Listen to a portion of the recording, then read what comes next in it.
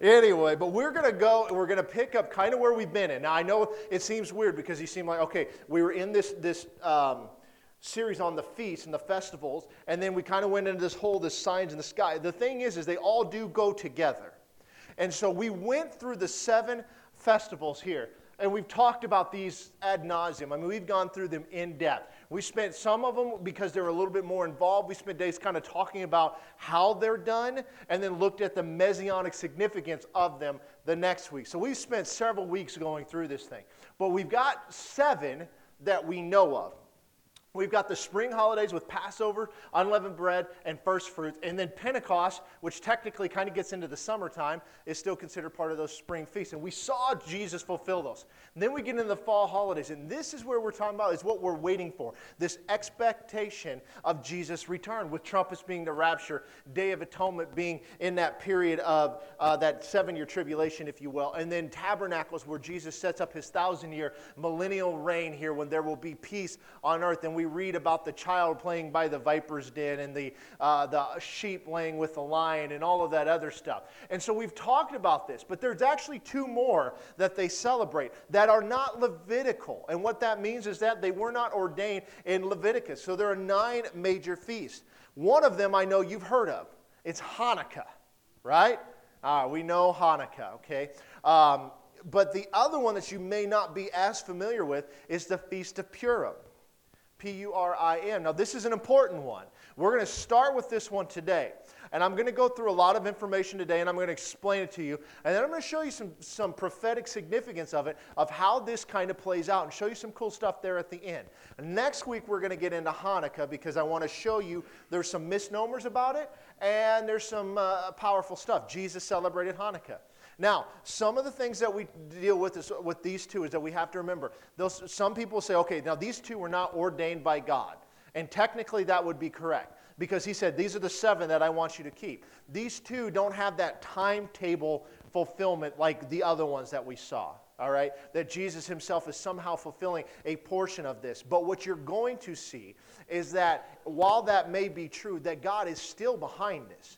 There was never anything that said, only celebrate these 7, because what you're going to find out with Purim is they are celebrating their existence, the Jewish people, because somebody was trying to wipe them out. Now, this whole thing comes out of the book of Esther.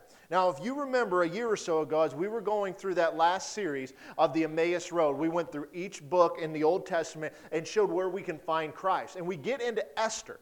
Esther is one of 2 books as named after a woman, the other one being Ruth. Now, Ruth is significant to the Gentile world because it is really, and you cannot understand Revelation 5 without getting this, but there was a Gentile bride married into Israel.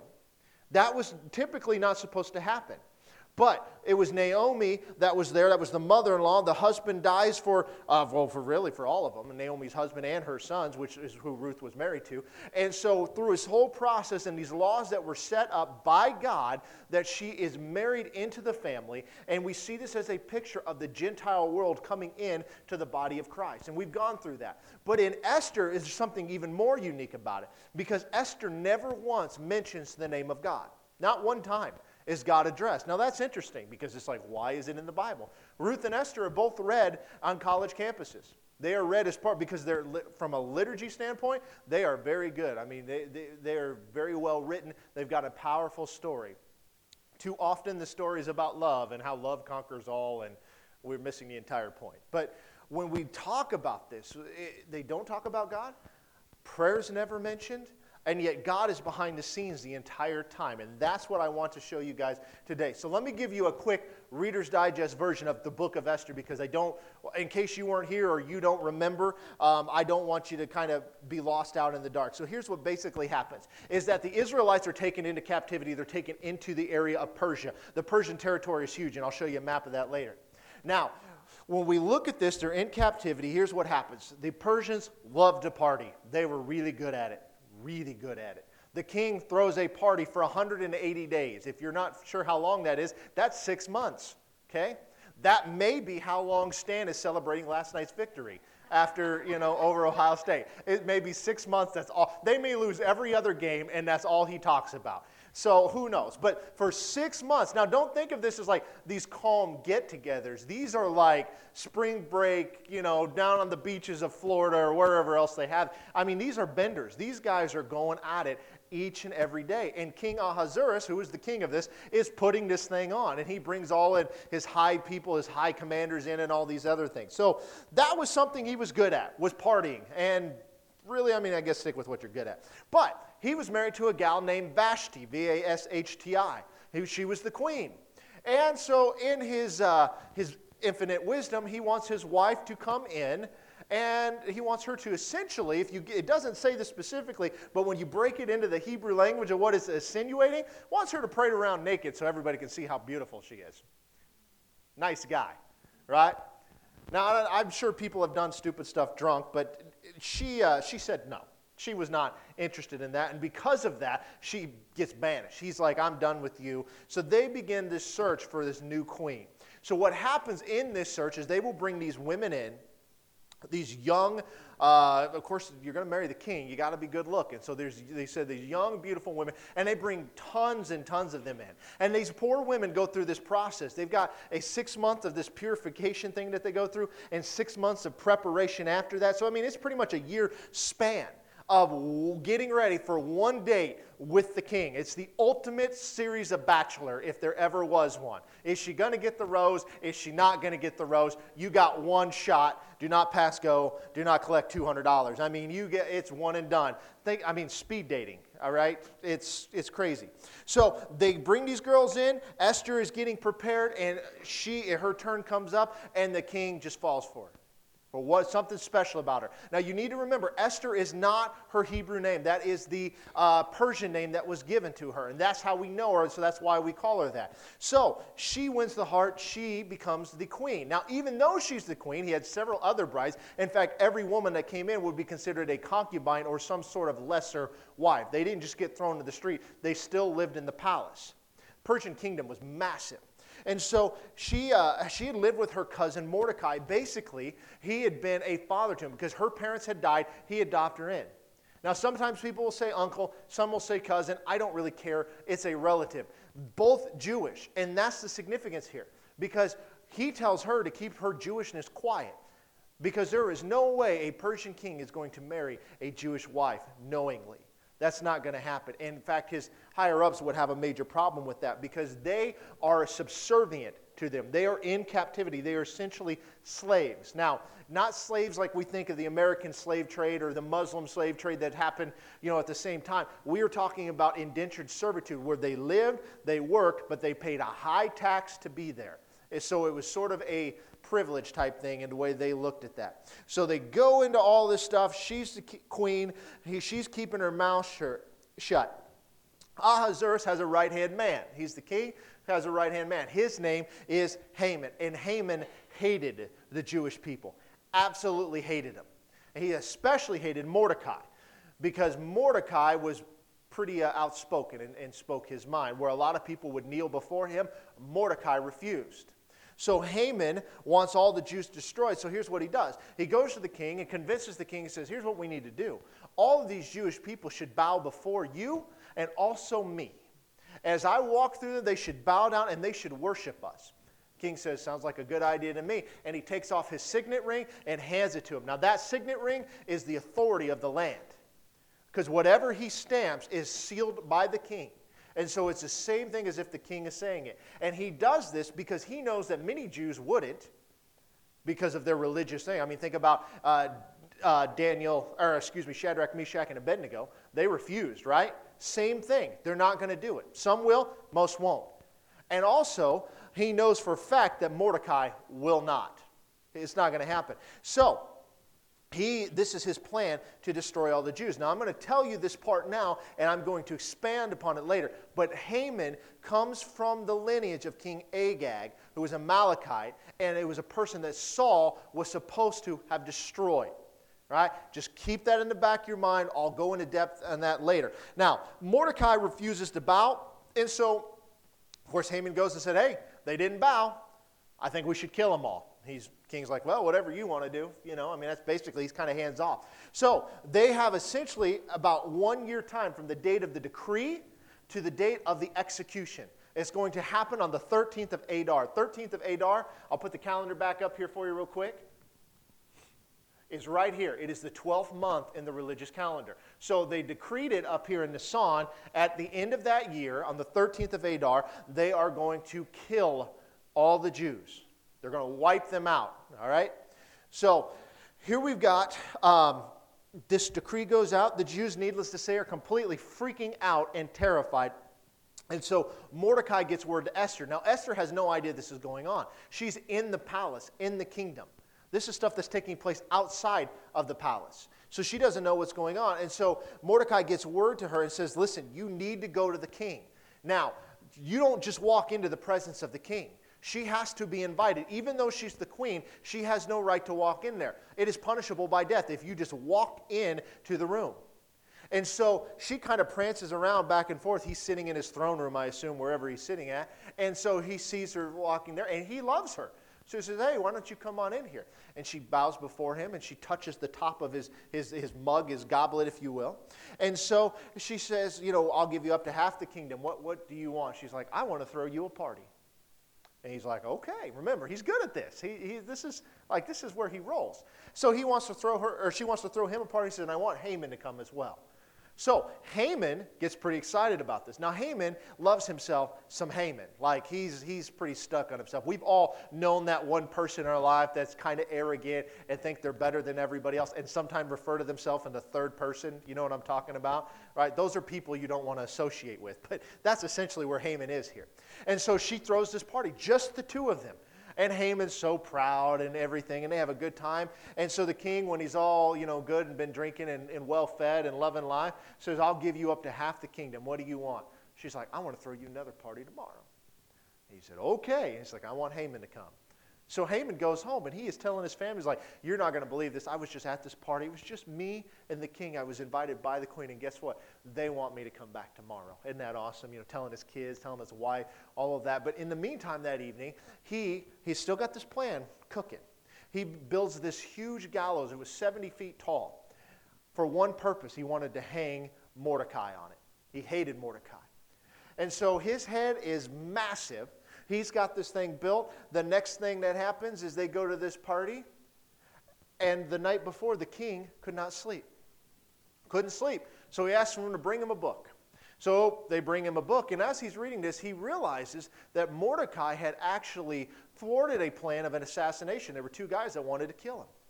And Mordecai caught wind of it, told the authorities, they went to him. But Mordecai was never rewarded for that. You save the king's life, you're on easy street from there on out. But he was never rewarded for that.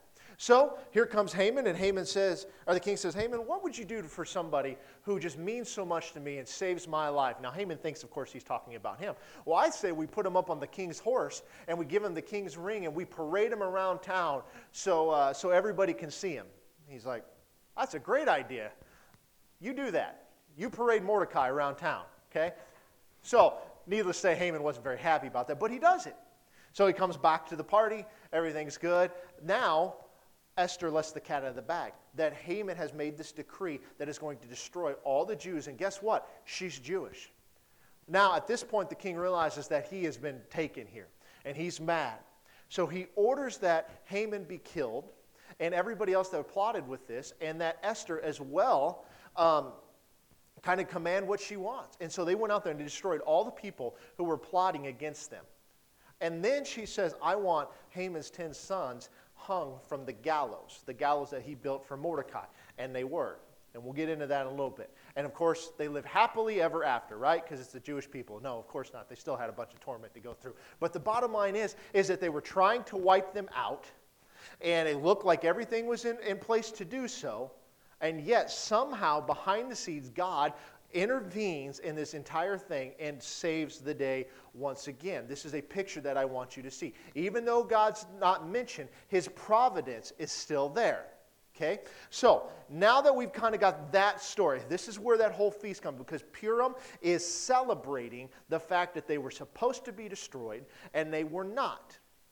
So I'm going to give you a little bit of information about what Purim is, and then we're going to get into some interesting stuff. So there are 3 basic names that comes with this feast, okay? The most common one is the Feast of Purim. Now, this comes, and I'm going to show you this here in a minute, this comes from the meaning of the word lots, all right? Esther chapter 9, verse 23, so the Jews accepted the custom which they had begun, referring to this feast, as Mordecai had written to them, because Haman, the son of Hammedatha, the Agagite, the enemy of all the Jews, had plotted against the Jews to annihilate them, and had cast Pur, that is the lot, to consume them and to destroy them. So, Pur is the Persian name for lots, P-U-R.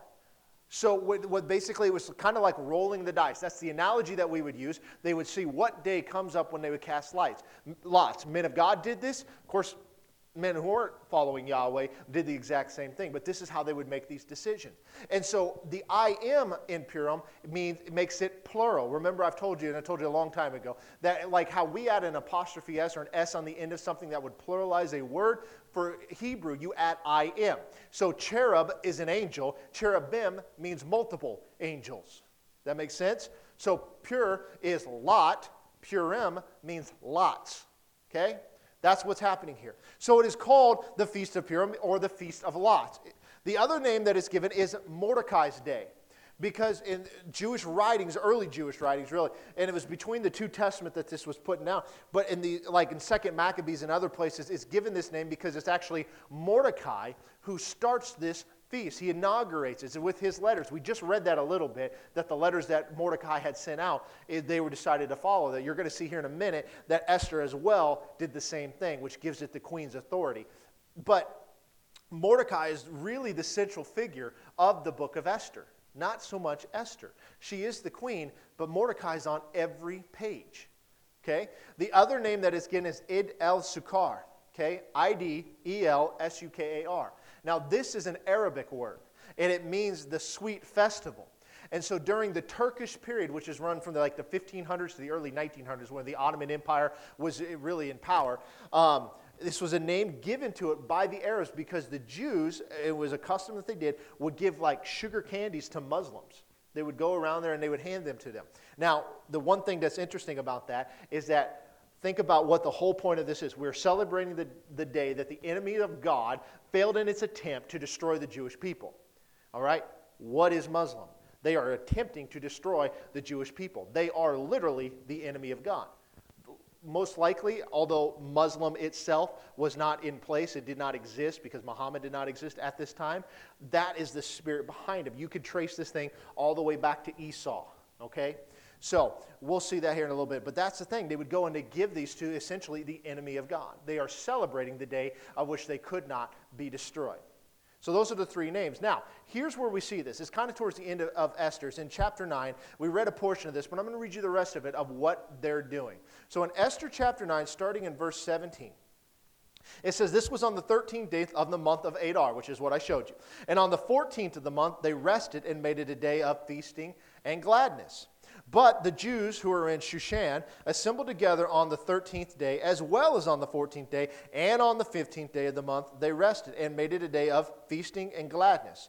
Therefore the Jews of the villages who dwelt in the unwalled town celebrated the 14th day of the month of Adar with gladness and feasting as a holiday, and for sending presents to one another. And Mordecai wrote these things, we read this part, and sent letters to all the Jews near and far who were in all the provinces of King Ahasuerus, to establish among them that they should celebrate yearly the 14th and 15th days of the month of Adar, as the days on which the Jews had rest from their enemies, as the month which was turned from sorrow to joy for them, and from mourning to a holiday, that they should make them days of feasting and joy, of sending presents to one another and gifts to the poor. Now you can kind of see some of the stuff I told you with the names, why they're doing this, and he's telling us exactly right here. Verse 23, so the Jews accepted the custom which they had begun as Mordecai had written to them, because Haman the son of Hammedatha the Agagite, the enemy of all the Jews, had plotted against the Jews to annihilate them, and had cast Pur, that is the lot, to consume them and to destroy them. But when Esther came before the king, he commanded by letter that this wicked plot which Haman had devised against the Jews should return on his own head,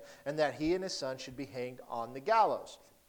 So they called these days Purim, after the name Pur.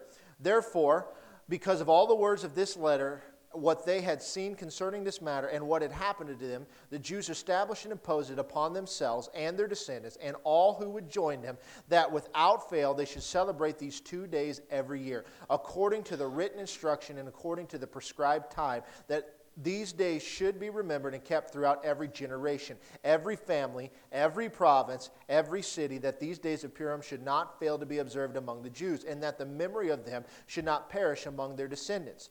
Then Queen Esther, the daughter of Abihail, with Mordecai the Jew, wrote with full authority to confirm this second letter about Purim. And Mordecai sent letters to all the Jews to the 127 provinces of the kingdom of Ahasuerus with words of peace and truth to confirm that these days of Purim at their appointed time. That appointed time there is that same word Moedim that we've been looking at.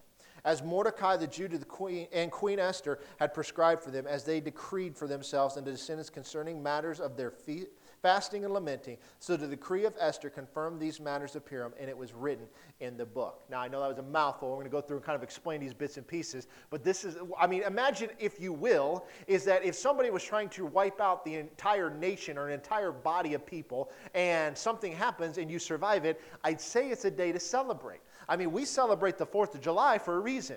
It was the day we became a country. We separated from Great Britain. Why do we celebrate it? Because it changed everything for us as a nation.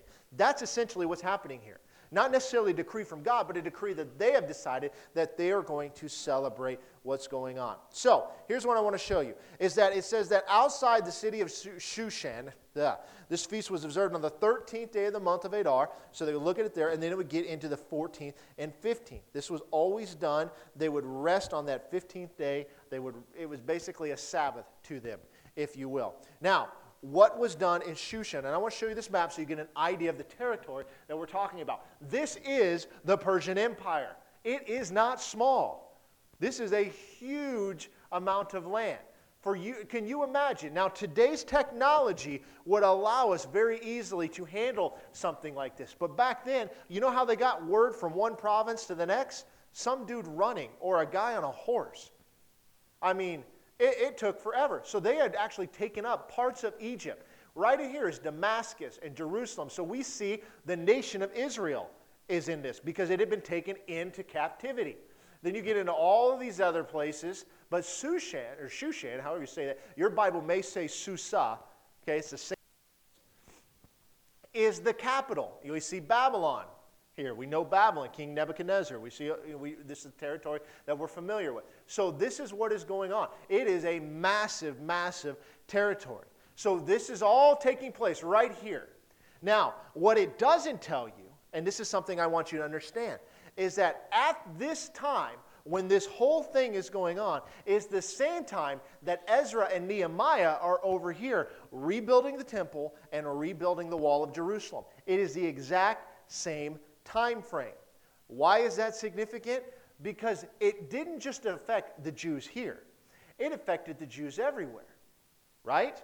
So would it affect them? Would they have been wiped out? Absolutely. Remember how much trouble, if you remember back when we've talked about Ezra and Nehemiah and how much trouble that they were given by outsiders trying to keep them from doing what they had the right to do by the king's decree, by Cyrus, to go and do, that is part of the reason, because we are in that same time frame. In other words, if Haman's plot happens, then the temple is never rebuilt, the wall is never rebuilt, and Jerusalem and the nation of Israel is no longer in existence today.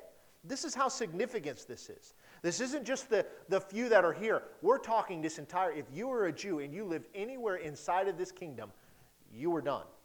That's what was going to happen. We're talking about wiping out a body of people. So this is why they are celebrating. If you were not understanding it, Esther makes it sound kind of cute. Oh, we'll wipe out all the Jews. 127 provinces are inside that map. I mean, it's a lot of space here.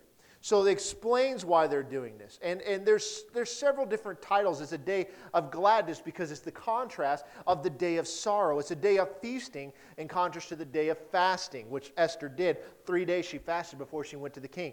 The third thing it's called a good day in the contrast to the mourning.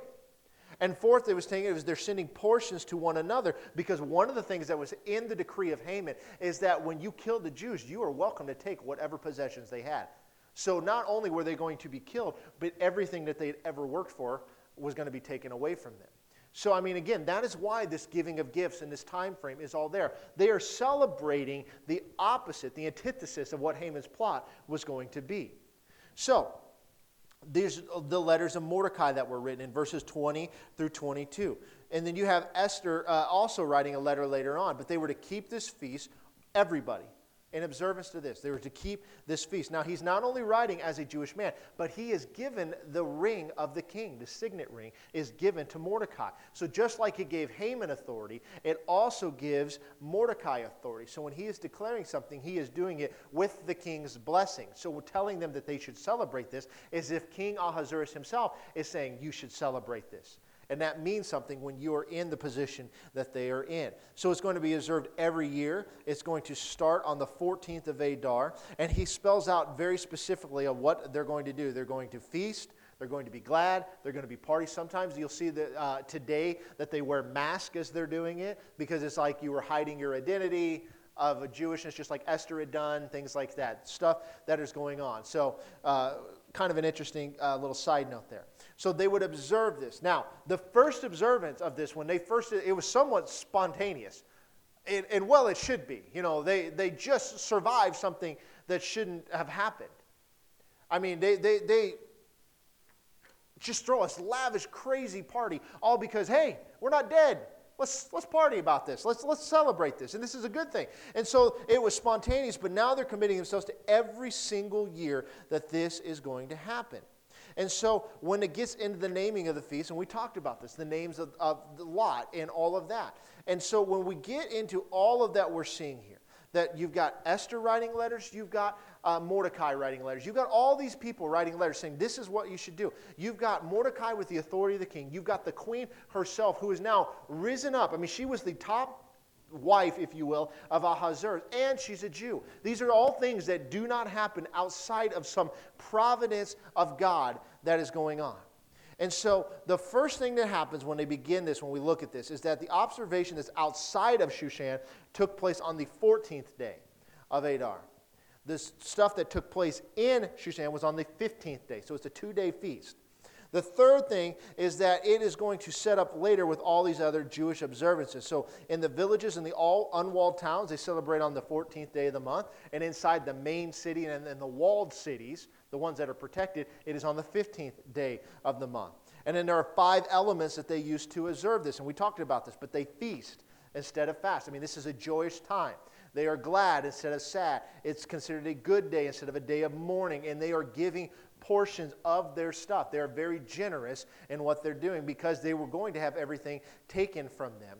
And so ultimately they'll give gifts to the poor.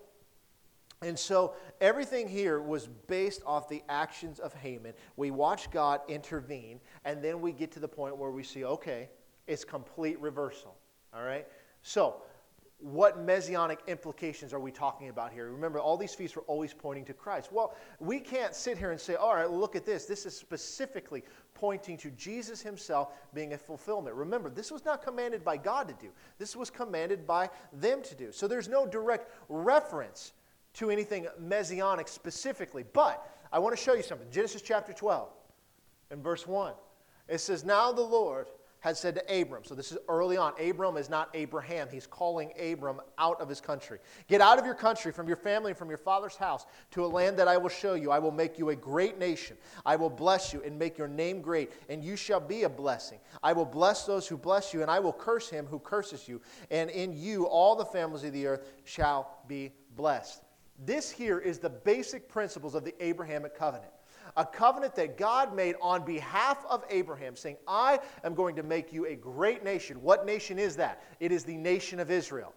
He was the first Jew, if you will. And out of that, all the nations of the world will be blessed because of you. This is the lineage of which Jesus himself comes out of, the Messiah. This is the messianic implication. But he says something significant. I'll bless those who bless you, and I will curse those who curse you. Well, guess what Haman did? He cursed them. He cursed them to death. And some divine intervention, you see a complete reversal of that. And so there is this principle here in this Abrahamic covenant that the Jews will survive all the way through. There will always be a remnant. Study the rest of the Old Testament. There is always a promise of a remnant that will return to the land. Always. That even when they were being judged by God because of their disobedience to the Mosaic covenant, a remnant always survived. And that is significant, because we see that today. And we have seen several things take place throughout history in attempts to wipe out the Jewish people.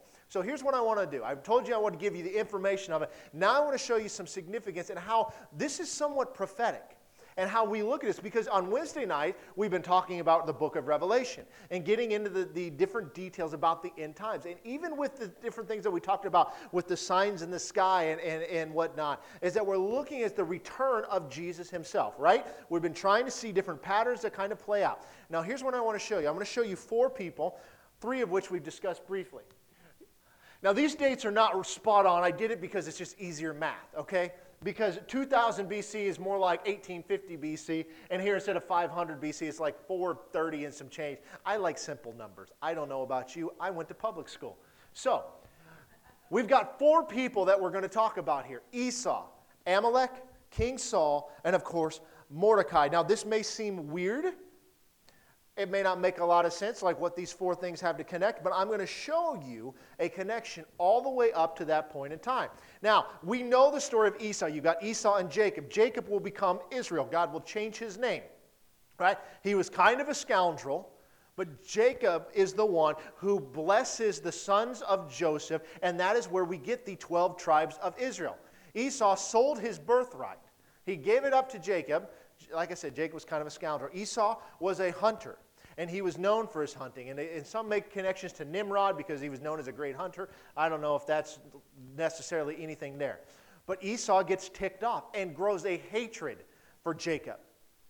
Because imagine, I mean, if you've ever been, if you've ever had somebody pass away in your life and there is an estate and there is a will, you will watch people fight over the stupidest of things. Because it's that they feel like this entitlement to this birthright, okay? And they're like, well, you didn't take care of grandma, or you didn't do this, and so I should get more. And it's complete nonsense. I have literally watched families split because there was a man who died who didn't have a whole lot, and he left each of his 4 children $50, okay? And one of the sisters contested that $50.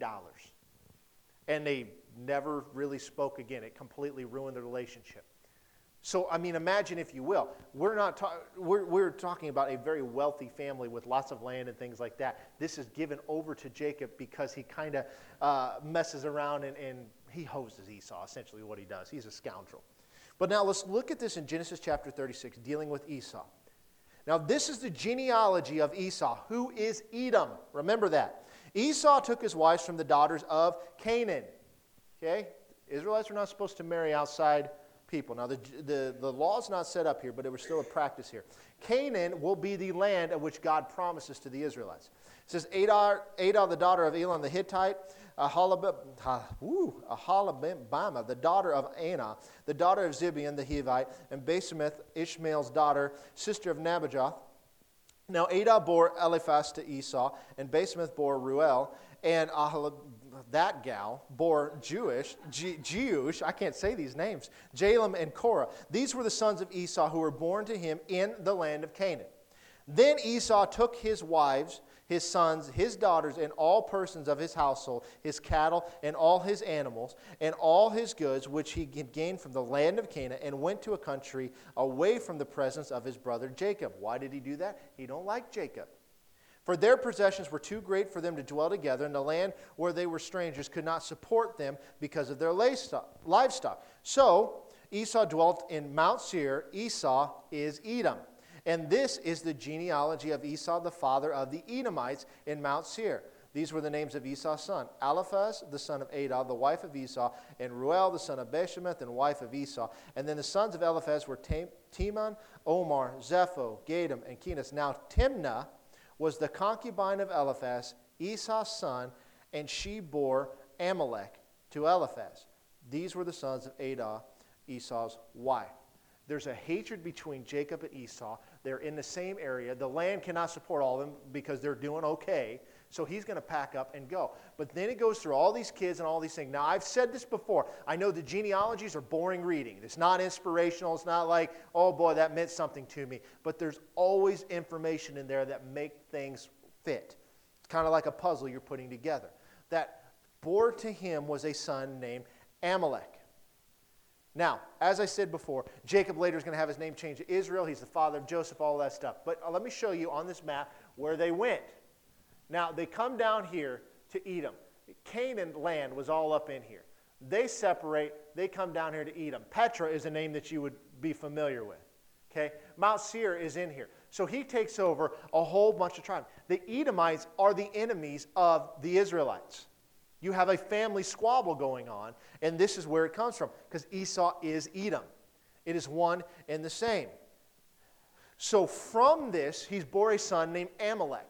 Do you think Amalek is going to like the people of Israel, Jacob's sons? No, of course not. He is born into a hatred for the Jews. I mean, this is a stupid analogy in all seriousness, but look at families in football, right? Like you are born to cheer for a team, and if you cheer for the wrong team, you may disown them. I mean, Paul allowed his daughter to marry an Iowa fan. That is a man of God, because he did not let the enemy stop love, right? Good man, Paul. Some families wouldn't do that. I mean, it's crazy. So think about the Hatfields and the McCoy. You've got this hatred that are going on. And so Amalek, from his very existence, is founded on the hatred for the offspring of Jacob. They hate each other. Now, the spirit of Amalek, if you will, and I'm going to put it that way because I want you to see this, is complete hatred for the Jews. They don't like each other. Now, Amalek, it gets in trouble with God because when the Israelites are fleeing Egypt, they are crossing across, getting over where God was taking them, and he comes in behind and he attacks them. They were not on his land, and he attacks them from behind. He doesn't even attack them head on. He sneaks up behind them. You get some people that are tired and weary, and he starts trying to kill them. So there's no reason for this to happen. And God says something in Deuteronomy chapter 25. It says this, verse 17, remember what Amalek did to you on the way as you were coming out of Egypt, how he met you on the way and attacked your rear ranks, all the stragglers at your rear, when you were tired and weary, and he did not fear God. Therefore it shall be when the Lord your God has given you rest from your enemies all around, in the land which the Lord your God is giving you to possess as an inheritance, that you will blot out the remembrance of Amalek from under heaven. You shall not forget. Now, this is hundreds of years later that this is taking place. But the offspring of Esau is causing a problem. Now, let's look at these names again. Maybe. There we go. We've dealt with Esau. He has Amalek. Amalek has the same hatred for the Jews that Esau had. Okay? And we watch it. And God just says, I will judge Amalek, who would be also known as the Amalekites. All right? Well, then we get over several hundred years later to King Saul. In 1 Samuel chapter 15, starting in verse 1, it says, Samuel also said to Saul, the Lord sent me to anoint you king over his people, over Israel. Now therefore heed the voice of the words of the Lord. Thus says the Lord of hosts, I will punish Amalek for what he did to Israel, how he ambushed him on the way when he came up from Egypt. Now go and attack Amalek and utterly destroy all that they have. And do not spare them, but kill both man and woman, infant and nursing child, ox and sheep and camel and donkey. Why are they being destroyed? Why is he telling King Saul to go and attack them and wipe them out completely? He's saying leave nothing behind. He tells them do not take anything. You leave it all there, you wipe these people out. We're going back to the time when they were in the Exodus. So he is bringing that judgment. Hundreds of years later, he is going to wipe out the nation of the Amalekites, who comes from Amalek, who was the son of Esau. Now, here's what Saul does. Verse 15, the same chapter. And Saul said to Samuel, but I have obeyed the voice of the Lord. So they went out there and did this, and gone on the mission on which the Lord sent me, and brought back Agag, king of Amalek. I have utterly destroyed the Amalekites, but the people took of the plunder, sheep and oxen, the best of the things which should have been utterly destroyed, to sacrifice to the Lord your God in Gilgal. Now, here's the thing. What did God tell them to do? Wipe out everybody. Everything, take nothing. Leave it all there. What did they do? They wiped out some. They took the king. And he says, the people plundered. These are your people, God. Now, he's the king. He's in charge. They took it. But don't worry, God. We were going to sacrifice it to you. Yeah, I bet. It's like, your kid gets caught grabbing a cookie out of the cookie jar. Not supposed to. But I was getting it for you. Right. I get my own cookie. So, that's essentially what it is. So Saul spared the king, and they plundered the things of the Amalekites. Now, who was the name of the king? It was King Agag, who was an Amalekite. Now, when we look at this next guy, into Mordecai, here we are, hundreds of years later. We're getting into that, I'm putting a 500-year window, but it's thereabout. Watch what it says in Esther 3 and verse 1. It says, after these things, King Ahasuerus promoted Haman, the son of Hammedatha, the Agagite, and advanced him and set his seat above all the princes who were with him. Haman is the offspring of King Agag, who was spared by Saul. The enemy of the Israelites during this time is only in existence because Saul did not obey the voice of God. Well, how about the hero? Mordecai. That's who we're talking about. We'll look at Esther chapter 2 and verse 5. It says, in Shushan, the citadel, there was a certain Jew whose name was Mordecai, the son of Jair, the son of Shimei, the son of Kish, a Benjamite. Who is the Shimei, however you say that? I'll say Shimei, it sounds better. Who is Shimei? He's the son of this guy. Well, we got to go back, because we got to go back to the time of David. So remember, you got Saul, then David takes over, because Saul did not obey. So David is anointed king. Now he's fleeing from his son Absalom. His son tries to create a coup and take over the kingdom. Whole bunch of stuff behind that. Bottom line is David is taking off. They are fleeing. And on their way, this guy named Shimei comes out and starts cursing the king. He's cursing him. He's telling him how horrible it is. You know why he's doing that? Because he is from the lineage of Saul. Saul was the king. He was the one that the people chose. God chose David, the people chose Saul. So therefore he is cursing him and saying, you're not this, you're not that, all of this other thing. And of course, when you curse the king, what happens to you? You get killed. And David's mighty men, he says, hey, you want us to go over there and kill him for he's cursing God's anointed? And David said, no, we're not going to do that. Have mercy on him. Now, later on, after Absalom's death, he's killed in battle and whatnot. Of course, David is mourning this because his son was killed. They start heading back to Jerusalem. They're going to take over the kingdom again. And watch what happens. 2 Samuel chapter 19. Now Shimei, the son of Gera, fell down before the king when he had crossed the Jordan. Then he said to the king, do not let my lord impute iniquity to me, or remember what wrong your servant did on the day that my lord the king left Jerusalem, that the king should take it to heart. For I, your servant, know that I have sinned. Therefore here I am, the first to come today of all the house of Joseph to go down to meet my lord the king. But Abishai, the son of Zeruiah, answered and said, shall not Shimei be put to death for this, because he cursed the Lord's anointed? And David said, what have I to do with you, the sons of Zeruiah, that you should be adversaries to me today? Shall any man be put to death today in Israel?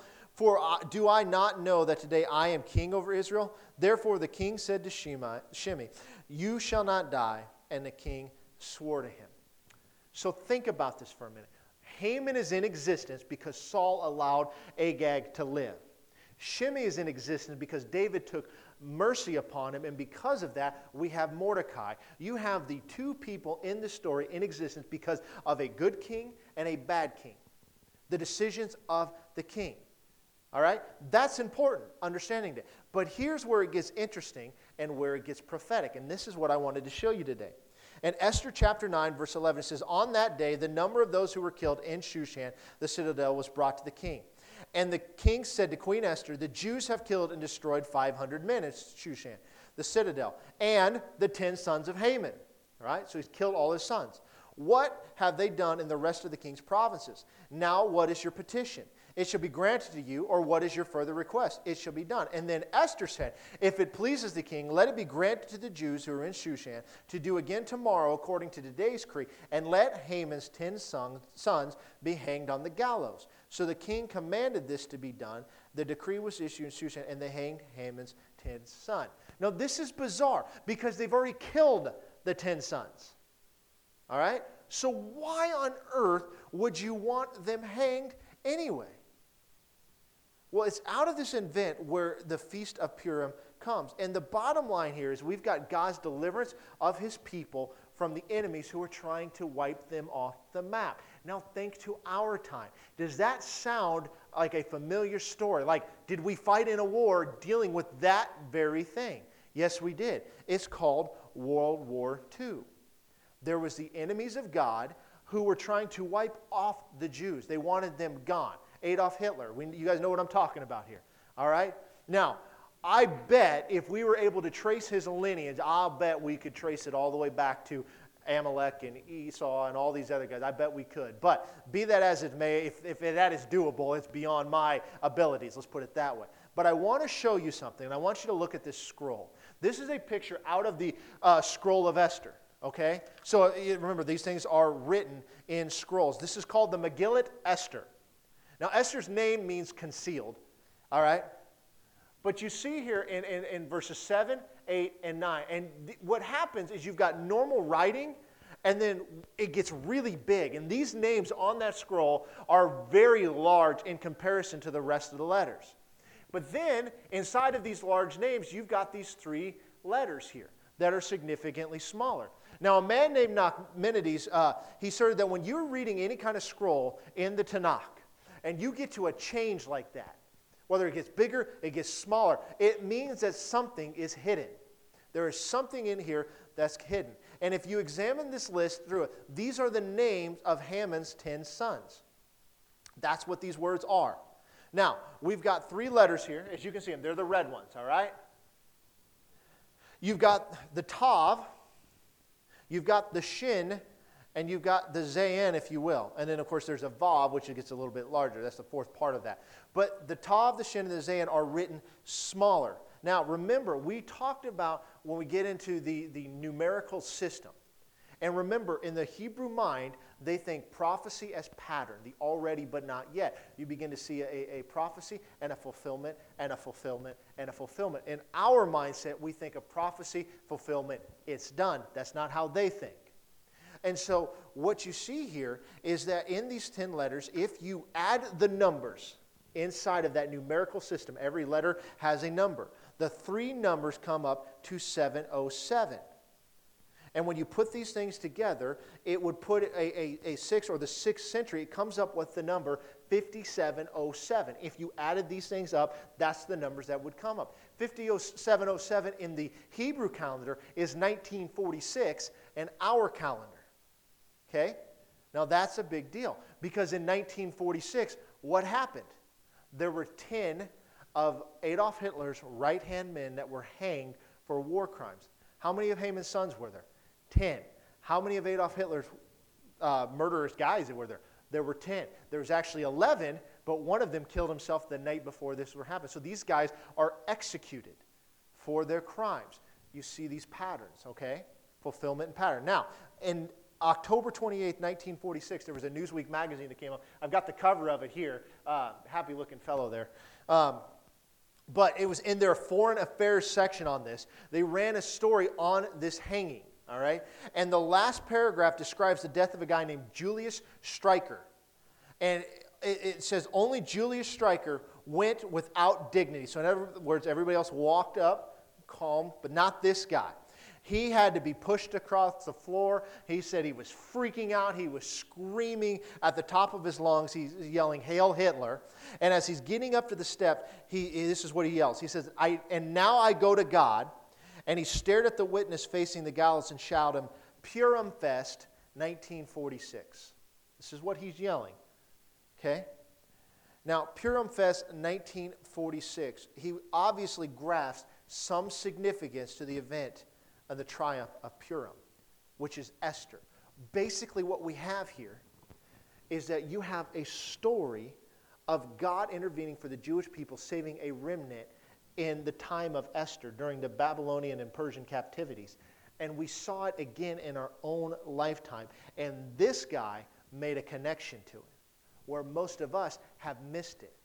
The spirit of Amalek in my opinion, is the same spirit of the Antichrist. And we have seen them throughout history because they have a hatred for the things of God and God's people. The Israelites are the chosen people of God. So when people celebrate Purim today, they equate Hitler with Amalek and with Haman. It's how they celebrate it.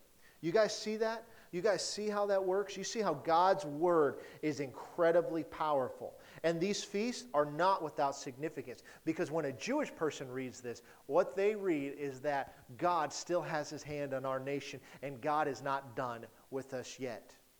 It is arrogant for any Bible-believing Christian to think somehow that the church has replaced Israel, somehow that Christianity was the next step in the evolution of the Jewish world, and so therefore they're done, God's done with them. Now it's all about us. That is not the case. The reason the all about us here goes back to the promise given to Abraham that he'll be the father of many nations, and that because of the rejection of their Messiah, that God opened it up for you and I, and it's because of them that you and I are standing here right now in right relationship with God. And that is why we should constantly pray for the nation of Israel. It's getting ugly over there. We should be praying for them right now of what God's going to do. I saw a video not long ago it was around the territory of Israel, and there was people trying to come in and attack at one of their fences, and you see this dust storm blow up. But there wasn't wind blowing on this side of the fence where Israel was, but you couldn't see 10 feet in front of you on the other side. How does that happen? Oh, the natural patterns of wind, it's got to stop somewhere, right? Come on. And even there was an article in a Palestinian newspaper not long ago is that they keep trying to send missiles, but it says they're misdirecting the missiles. And they keep flying off pattern where they're not supposed to be. They have no explanation for it. Now, it could be that they're making them in somebody's basement. That might have something to do with it. I don't know. But the bottom line is this, is God's hand is still on the nation of Israel. And he has laid this stuff out from beginning to end. Why is that significant to us? Because there's a lot of promises to the church. A lot of promises. And if we can see the promises fulfilled to the nation of Israel, then that should give us hope that, God, if you said this, then you meant it. And if you meant it, that means I can trust in it. And if I can trust in it, then I know that your word is true. And it will never return void. Amen? God is good. Amen.